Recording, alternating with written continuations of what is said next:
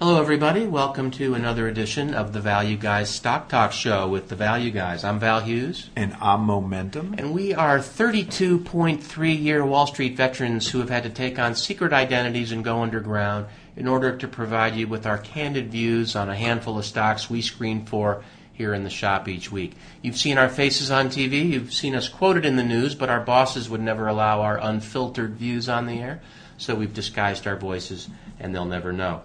This week, it's July 30th, approximately 2013. We're kind of on summer vacation, but we broke away to do a show.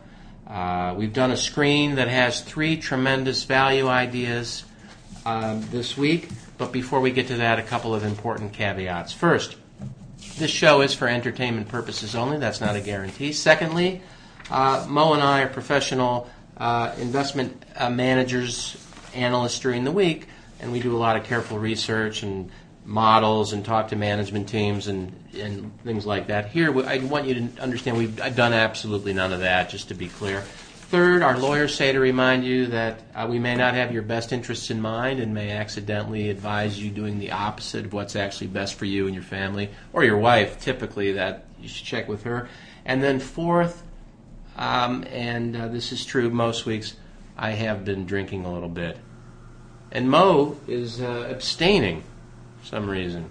Anyway, see all our caveats, links to past shows. Everything's indexed now by $ ticker. So if you go to Google and type in $ and almost hundreds, billions of tickers, The Value Guys, our little shows come up and you can go and see what we had to say one time in the past. That's www.thevalueguys.com. So Mo, welcome back. Here we're doing the show. It's good to be back. You look the same. Yeah, well, I try to stay looking the same. I think that's the best for everyone.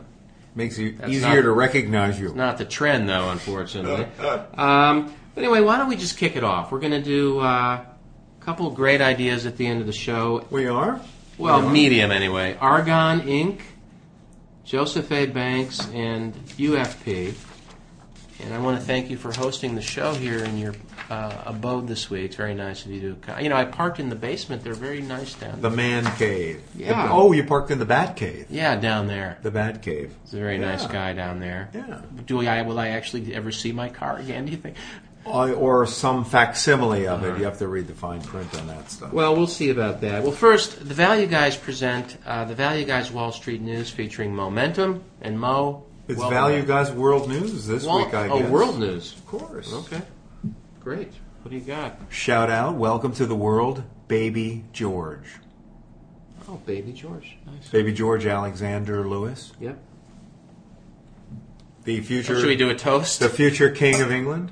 Yeah. So we made some money on that call. Nice one. We had there's been a lot of talk about how funds like us, hedge funds, use expert witnesses. Is it insider trading or is it just expert witnesses? Is it just a thought or is it knowledge, right? Right. Sometimes so we had almost a month ago we hired one of the top obstetricians in London and one of the top pediatricians in London, and we worked with them, and they determined exactly when the royal birth was going to take place. We really only had to be within a week because most economists say there's a 400 million boost to the local economy when that baby people rushing to town is hatched. Yeah, and so getting that within the week. Buying up hotel rooms. No, not really hotel rooms, but very close. London-based REITs.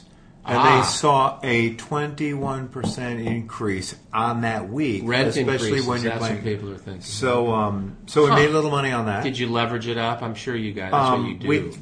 Because we're offshore, we did what was leveraged, and so we made money on the name. Will the IRS be listening in right now? Or you get a call? We're just it's entertainment purposes only. Right. They know better than to come after us. Well, that's a good call. We made money on the name. You did. What other names were people thinking about? Right? Well, it was about $15,000. We hired one of the key historians from the Royal Historical Society in London, to basically research what the names would be. Sure. These names come up historically in do very that? predictable cycles. Every fourth generation is a George. Every ninth generation is an Alexander. You look at the waves and you look at the trend of those. That's not easy to understand either. Exactly. Is it? But we used. Well, I guess I can say his name is Frank Hines. He is the number one guy at the Royal Historical Society. Did he pay for you to say that? He provided the likely names. The names, okay.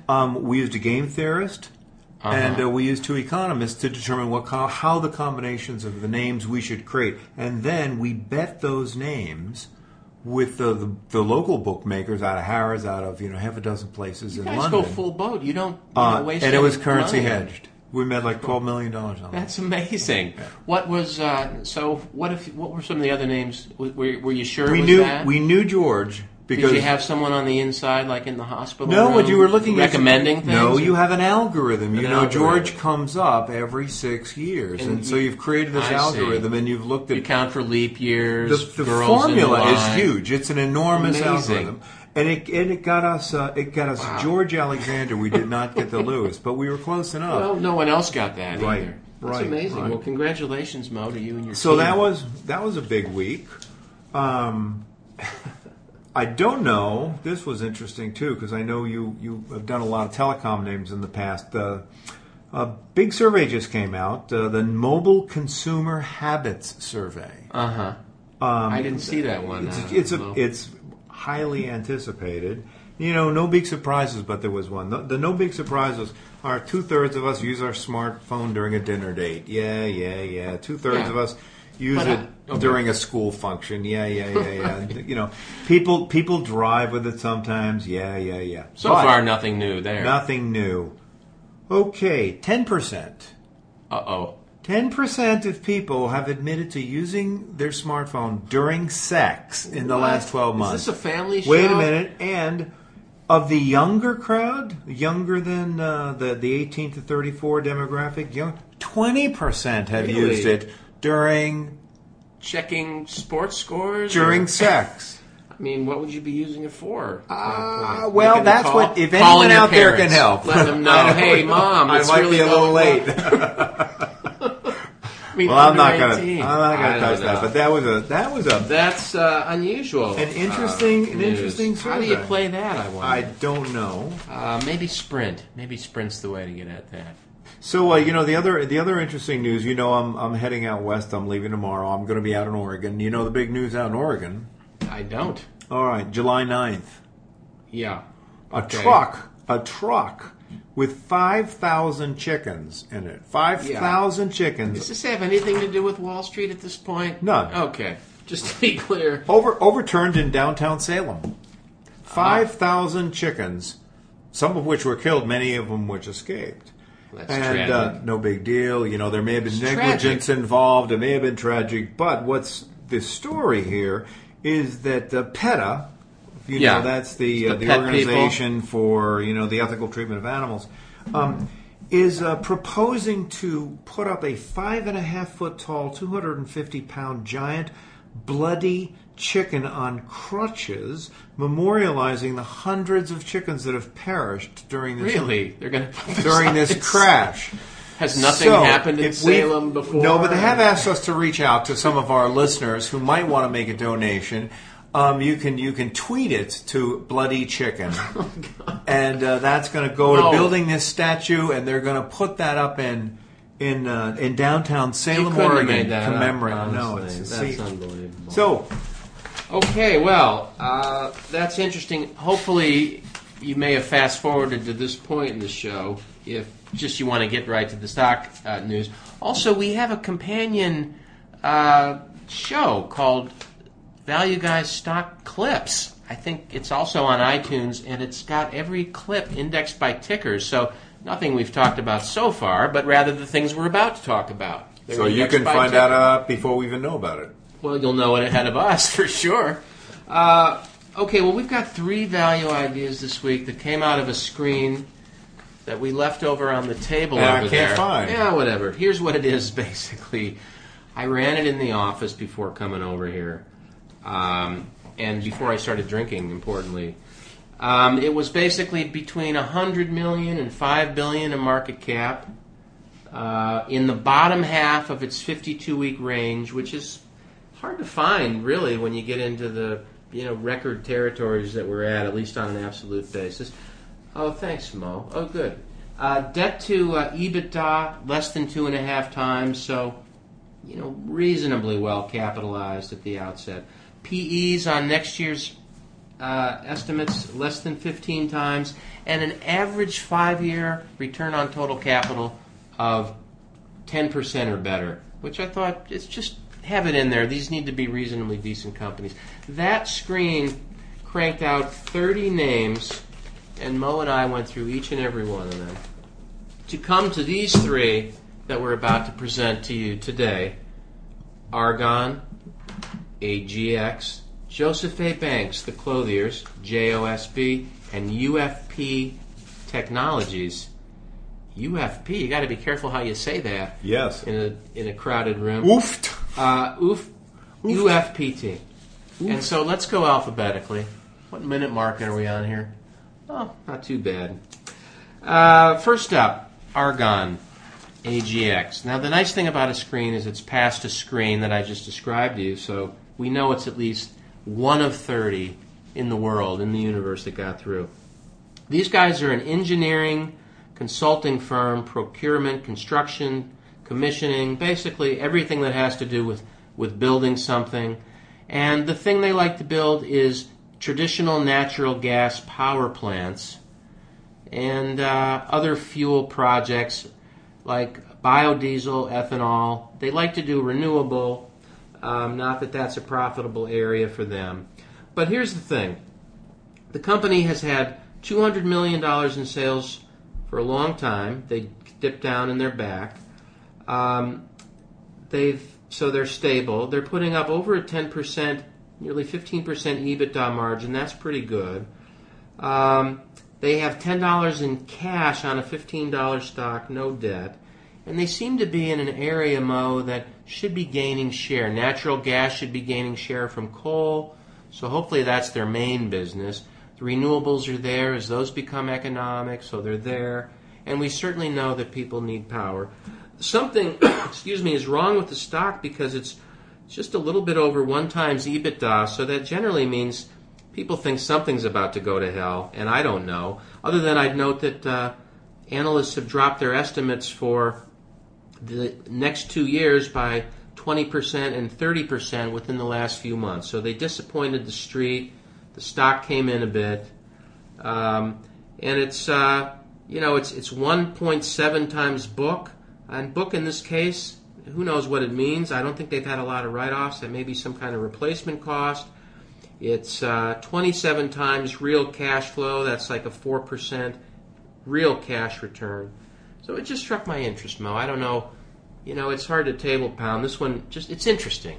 It's interesting. The first thing I looked at was just trying to figure out what these guys did, and I think you alluded to the fact that these guys are in the power business, and what they do specifically is they build plants for natural gas companies. And the first thing I wondered was, because you said, is there something wrong? Are they finding that because of the glut in natural gas that the number of new plants that are being commissioned has stalled temporarily? That's going to ultimately impact future revenues. We don't know that. There's only one guy who follows this company. Which is a cool thing about it, by the way. You can do work here and learn something the market doesn't know. Exactly, but it can cut both ways. Yeah. Because if most of the people that... When you only have one analyst follow this stock, the people who own a company, and this much of it, are big insiders. A couple of big institutions that own it. They do their own research. They talk to the guys. And if they're saying, we're going to pull back, we're going to wait, you can almost look at this as insiders. Because when you only have one analyst following it, it's a very small group of people that really end up owning the majority of the stock. There's just not enough coverage to have diversity of shareholders. So I worry about that. I worry about the potential for a little bit of a slowdown. Interestingly enough, look at what's the EBITDA margins have been doing. I mean, this was a company that had EBITDA margins of 4 or 5, then they came up to 9, and now they're trading at 13. So they are becoming more profitable. And it may be that as they consolidate, buy more companies up, they're getting economies of scale, even though their sales are relatively flat. That looks interesting, but I can't come up with a knockout story yet. Well, you would want to. So when they say the analyst estimates are coming down, you see that's one guy. It's one guy, right. But obviously they must have missed a number. You can look at the quarterly projections here, and for 14 anyway, you can see the sequential. So starting in January of 2014, let's see, or July anyway, you can see we've got estimates here. This one guy, but presumably he's getting a lot of help from the company as to what the likely path is in some fashion. There may be some guidance here, I don't know. But all of a sudden, as you see, all the estimates are down. They're looking for year-over-year earnings declines. And I'm not calculating the percentage here, but for July of this year, it looks like, or maybe this is a fiscal year, I'm sorry. So for July of last year, they earned 45 cents. The estimate for July this year, July 13, is 27 cents. That's down, 35%. In the next couple quarters, it's also down.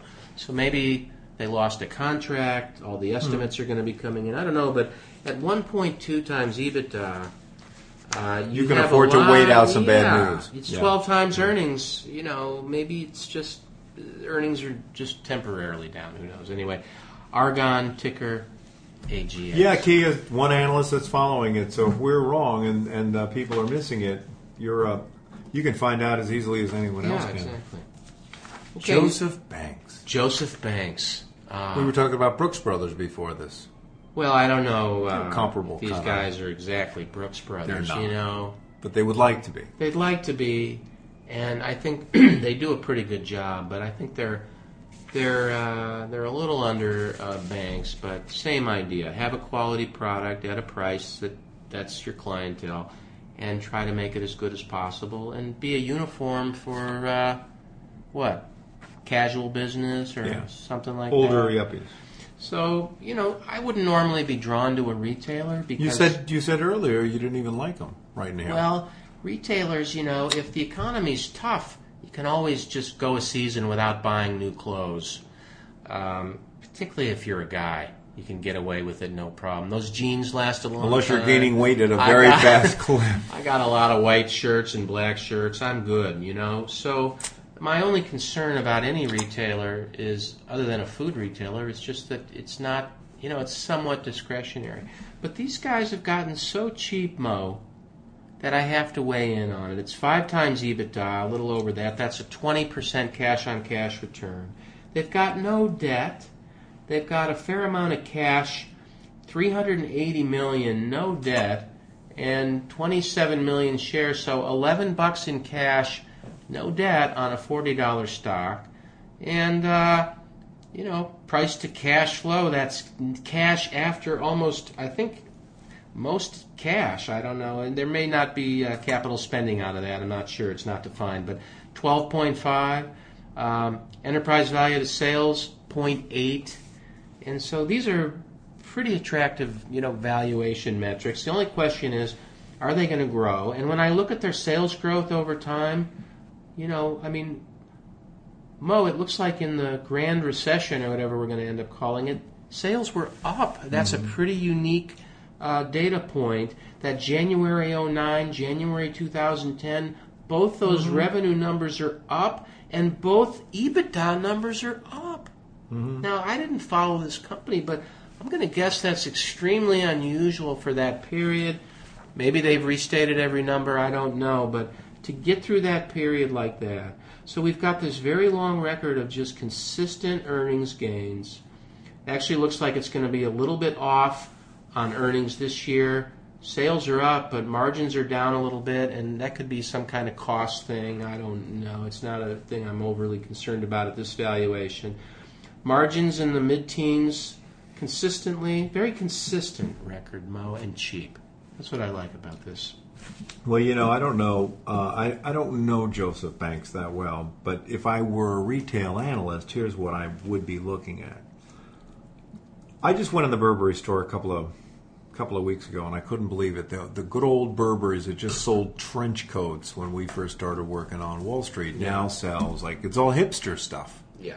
Very Brooklyn, very single speed bicycle, very handlebar mustache, hipster stuff. I was really surprised by that. Brooks Brothers has gone after that same market.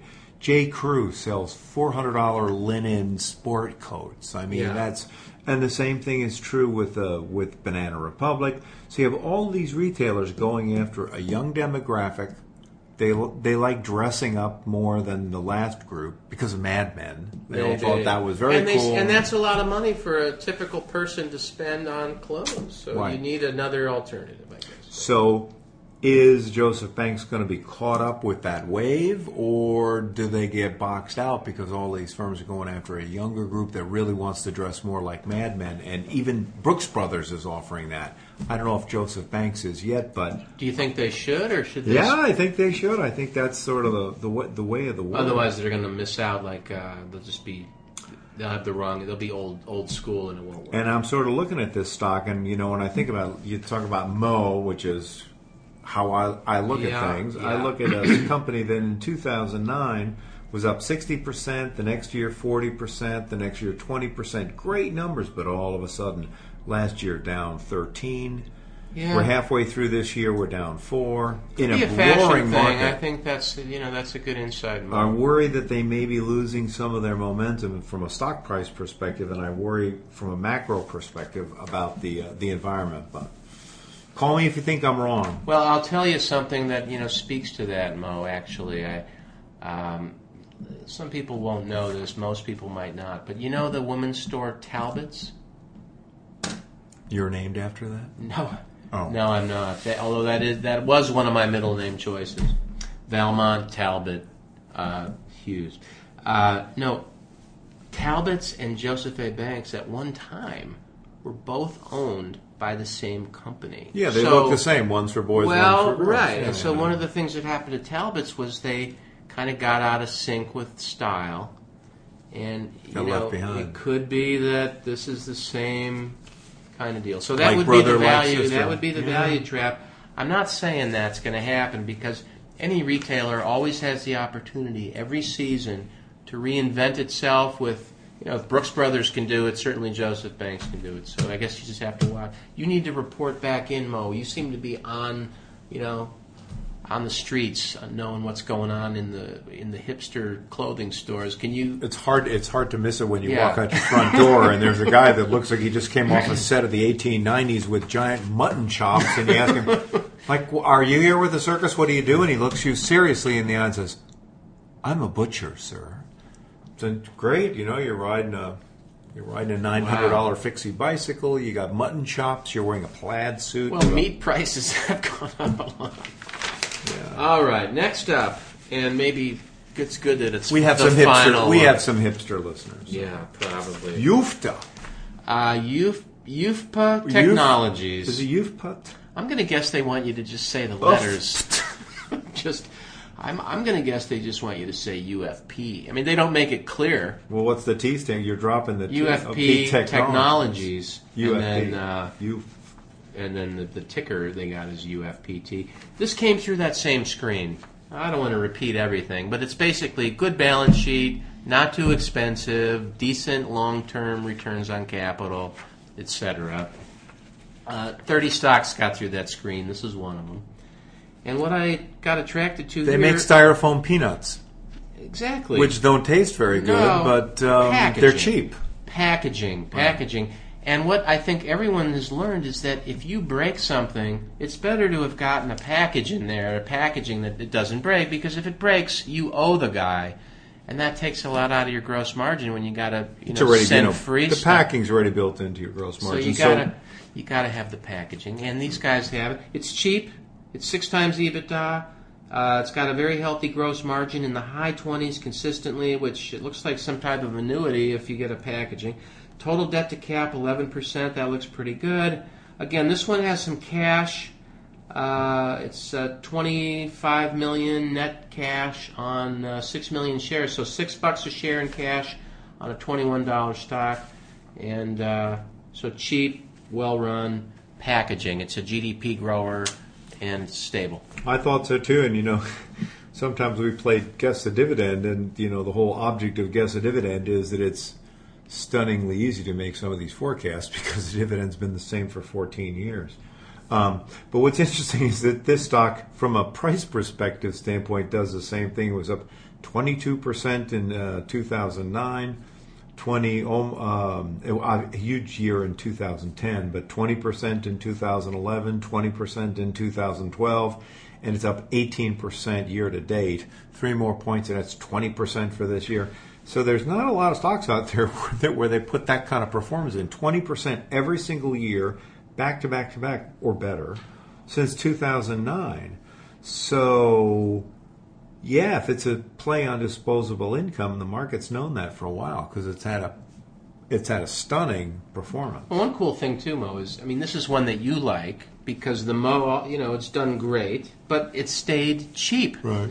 So it's 6 times EBITDA, it's 0.9 times sales, and so a listener might ask, how can it stay cheap while it's been going up so much? And the answer to that is, I think, I'll just make something up because it's not evident from the numbers here, other than I'm just looking for like an average PE.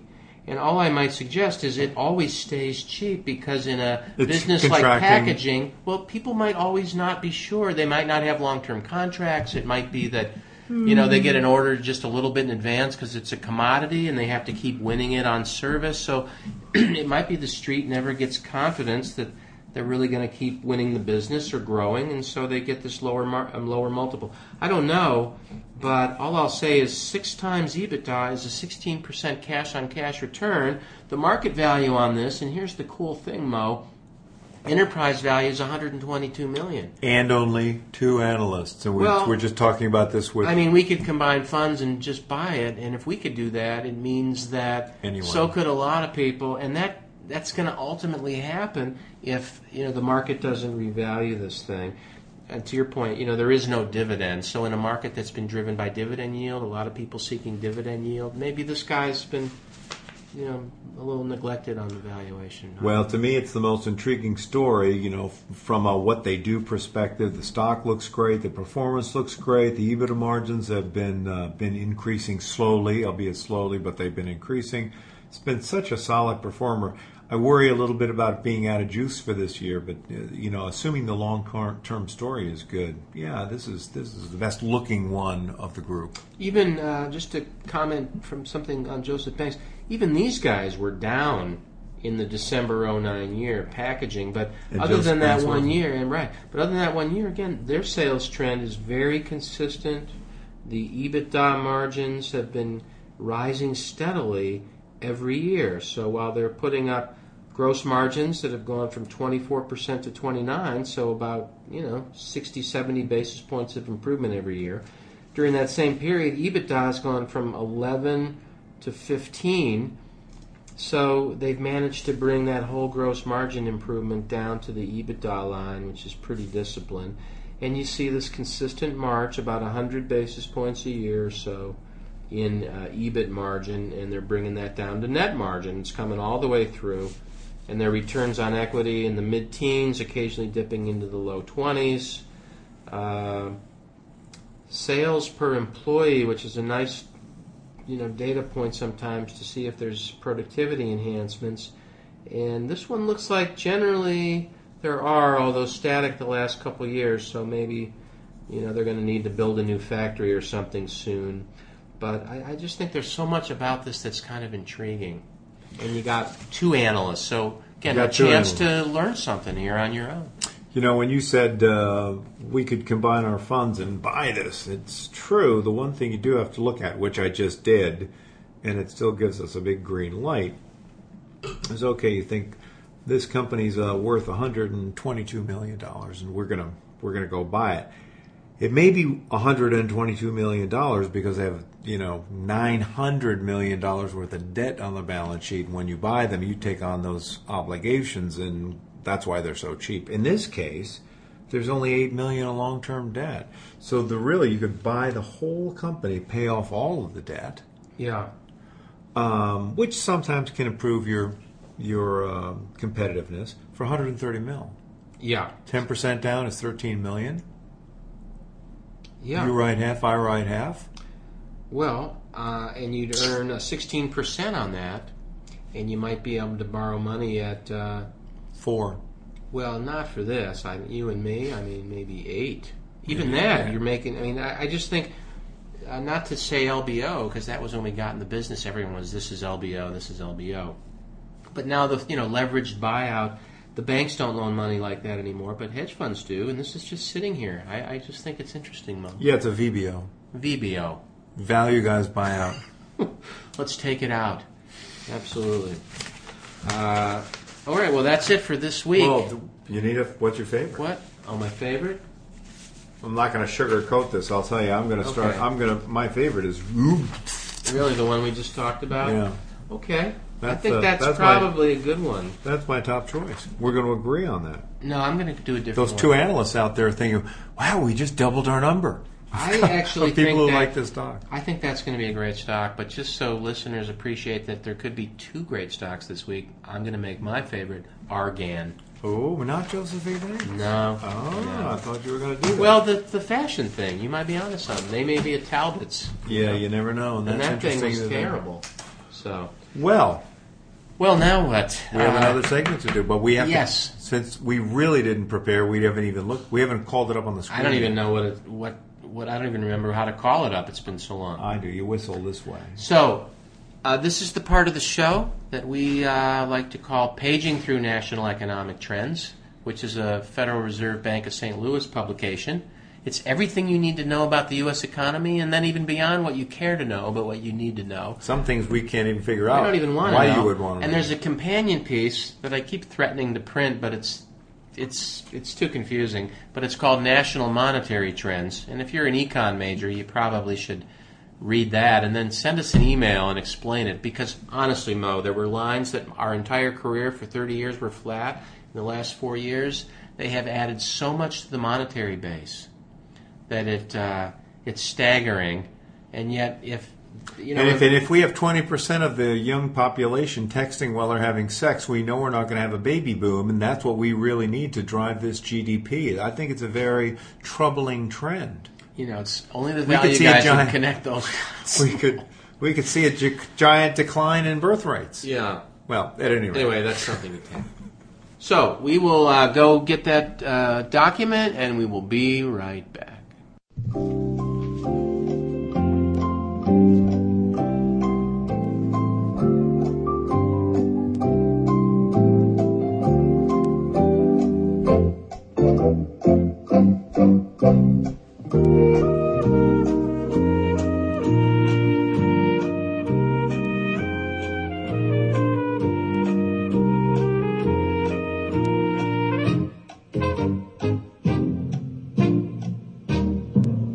Hello, everyone. We're back with Paging Through National Economic Trends, which we actually didn't page through. We moused through.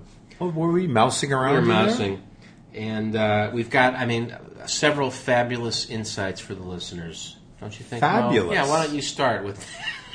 Well, I don't know if I can live up to the term. Oh, I'm sure. I need to have a drink here anyway. Fabulous, but... Let's see if I mouse down to page 10. I have something. We don't have a printer handy. We do, but the thing's 800 pages. Yeah, no. I don't normally. I don't have an industrial. Yeah, I have a couple things here. Well, UB 410. I got a page 3. You want to just go through page? Let's page through. Yeah. All right, go page order. It's a good idea. Uh-oh. I don't know what happened. Here we go. All right.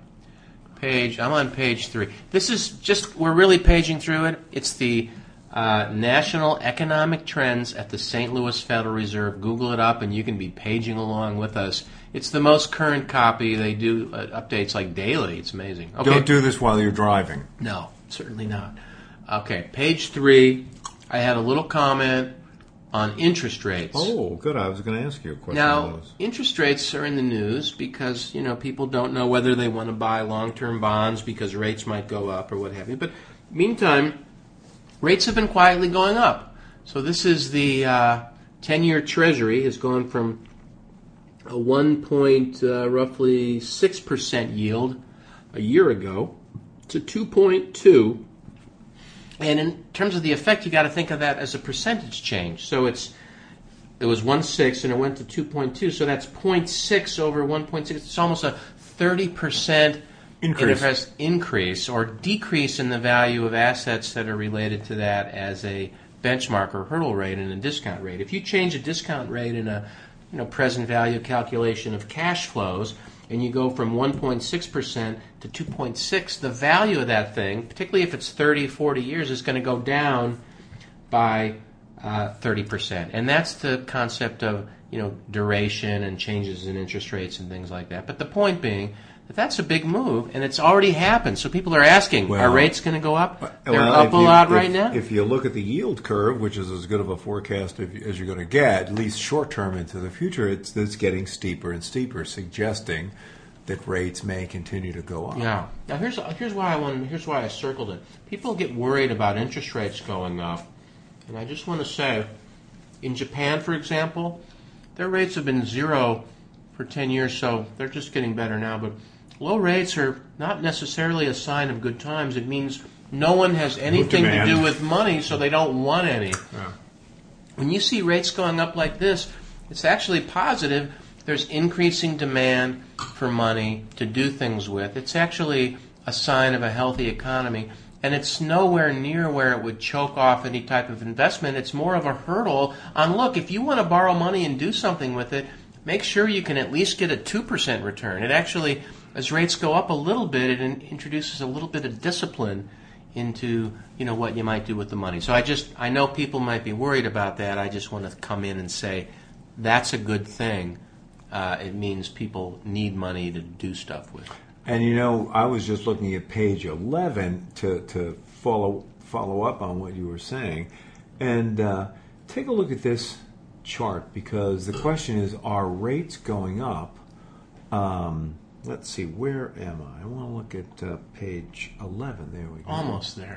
Almost there. 9, 10, 11. Here we go. Yes.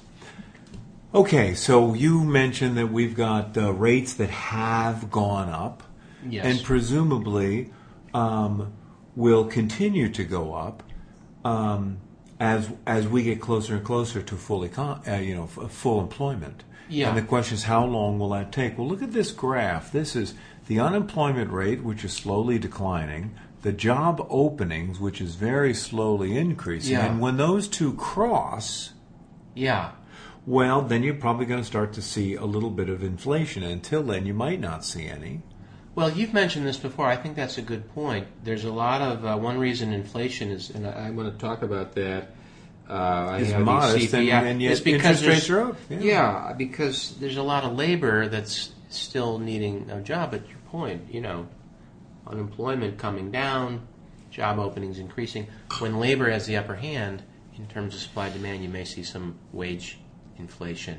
Yep. So I had looked at that, and then I had looked at this, which I never saw I never saw this graph before.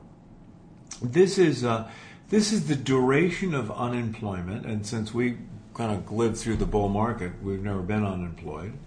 But from 1988 through 2008, that's 20 years. Yeah. For 20 years. In good times, when you were out of work, you were out of work about 7 weeks. And when times were pretty tough, you were out of work for 10 weeks. For 20 years it was that way. And all of a sudden, during the Great Recession of 2009, 25 weeks. Yeah. And it's gotten better, but it's still at 16 weeks. Well, I think the only thing to conclude from that, because we're not talking about it today, but when you look at how much debt is outstanding in the economy versus how much GDP there is, so this ratio you always hear, in the shop, we were looking at this back in '07 and '06 when you were trying to think about how much mortgage debt could you put on the backs of the citizens that was driving home price increases, because you're always looking for these bubbles and things like that. So I think some of this unemployment back here, so 20 years, but they were hiring people with borrowed money that they were going to end up not being able to pay back. And so, when you started having big investments into particularly construction, that's the one that got out of hand, of course. But there was a lot of hiring going on that increase in debt masked until now. So, Mo, I would actually argue that while this is obviously what happened, that if we had had a little more discipline on debt ratios back in this period, when things were a little loose, that you might see this period here from '02 to '08, which on this chart looks like it's lower unemployment than the 90s. Yeah. I'm going to guess that had we had more discipline in lending, that we might see a more trend here where it was up that time and it's up again this time, but not as much. And so, and that might be explained in part by demographics, the aging of the population, older people. Or even structural issues where you've got a very big changing economy. Yeah. But these numbers, particularly in those O's, when the balance sheet of America was getting so stretched, almost everything is in effect overstated. Yeah. Yep. All right, well, I got one here. What page is that? This isn't going to be happy news. Oh, no? Yeah, not that much. No, we can't end on that note. No, and that's why I have one after this, too. But I'm just going to look at page 7. Just paging through, mousing through. Let's see. 6. Here we go. 7. Okay, the Standard & Poor's 500 index with reinvested dividends, percent change from a year ago. So when this line is above 0, in effect that's a bull market because stock's going up, below bear market. And I just want to point out, here we are in July 2013. We've had 1, 2, 3, 4 full years of bull market. Mm-hmm. Now, in the 90s, which I don't think we can count, the Cold War was over. You had almost 20 years. The Reagan tax rates were kicking in. Right. The demographics of the baby boom was they were all buying big things, et cetera. There's a lot of reasons that was a good period. And it was 1, 2, 3, 4, 5, 6, 7, 8, 9, 10 years. But I'll just say, you young kids that weren't born at that time, too bad you missed it. That ain't happening again.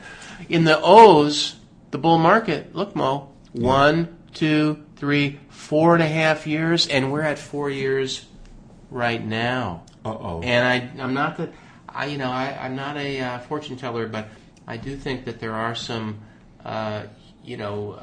behavioral psychology types of aspects to good markets and bad, and it's just those people who think, hey, we could have a bear market now. Well, classic business cycle. Yeah. I don't think we're in store for that. I think we got a couple good years left here. But anyway, the bull market's getting old. Fasten your seatbelts. Well, I want to ask you a question about, because the bull market is driven by sentiment. And if you mouse down to page 3, another chart I've never really looked at before, but it's kind of interesting. It's University of Michigan. I hear this quoted all the time, but I never looked at it. Consumer Sentiment, University of Michigan poll. Yeah. And what's interesting is that consumer sentiment, if you just kind of draw a line through it, has been going straight up since 2008. That's amazing. Right? Yeah. I mean, it's really... Now, we had that... I don't remember what this was, and I should. Well, somewhere in here, this is where Lehman went broke. What happened in 2011? Because consumer we were... Europe was going to go bankrupt. Portugal. But aside from that downward blip, you draw a line through that, and consumer sentiment has been getting better since 2008. This was maybe also the American the debt downgrade, that whole thing. Yeah. That could probably. I mean, I don't know. Did you lose confidence? I lost a lot of confidence when it went down. I was feeling pretty bad. These are the same rating agencies that totally missed the whole Wall Street debacle. We worked at a firm like that. We've been in the kitchen on that, so I guess we weren't shocked. That's true. That's very true. All right, I got one more. Okay. And this is a little better news. Oh, good. Page 8. An ending note, which would be good news.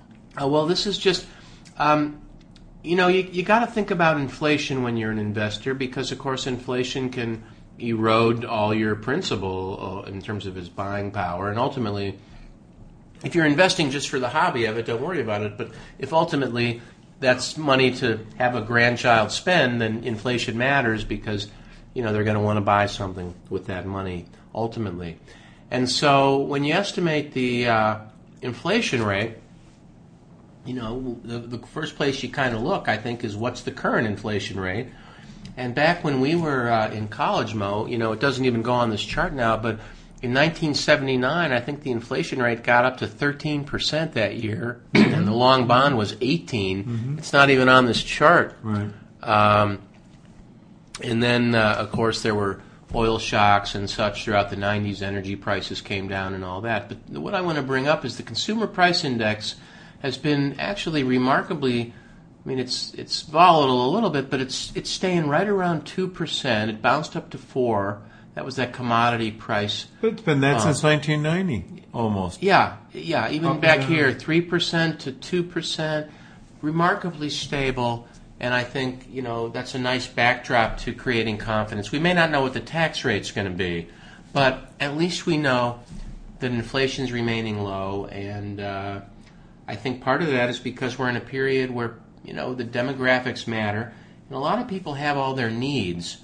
And so if something gets too expensive, they just don't buy it, and that keeps prices in check. If you don't chase the price, then ultimately the economy has to bring those prices down for you. And I think that's a bit what's been happening. Well, that is a happy note. Yeah. Low inflation forecast. Interest rates will rise just a hair, enough to make you a little richer, but not enough to hurt your stocks. Right.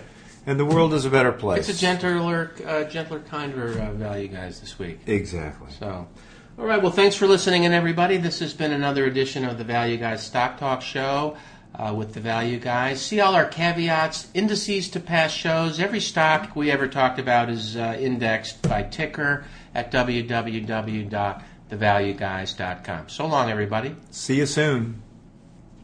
Psst, how do we change it?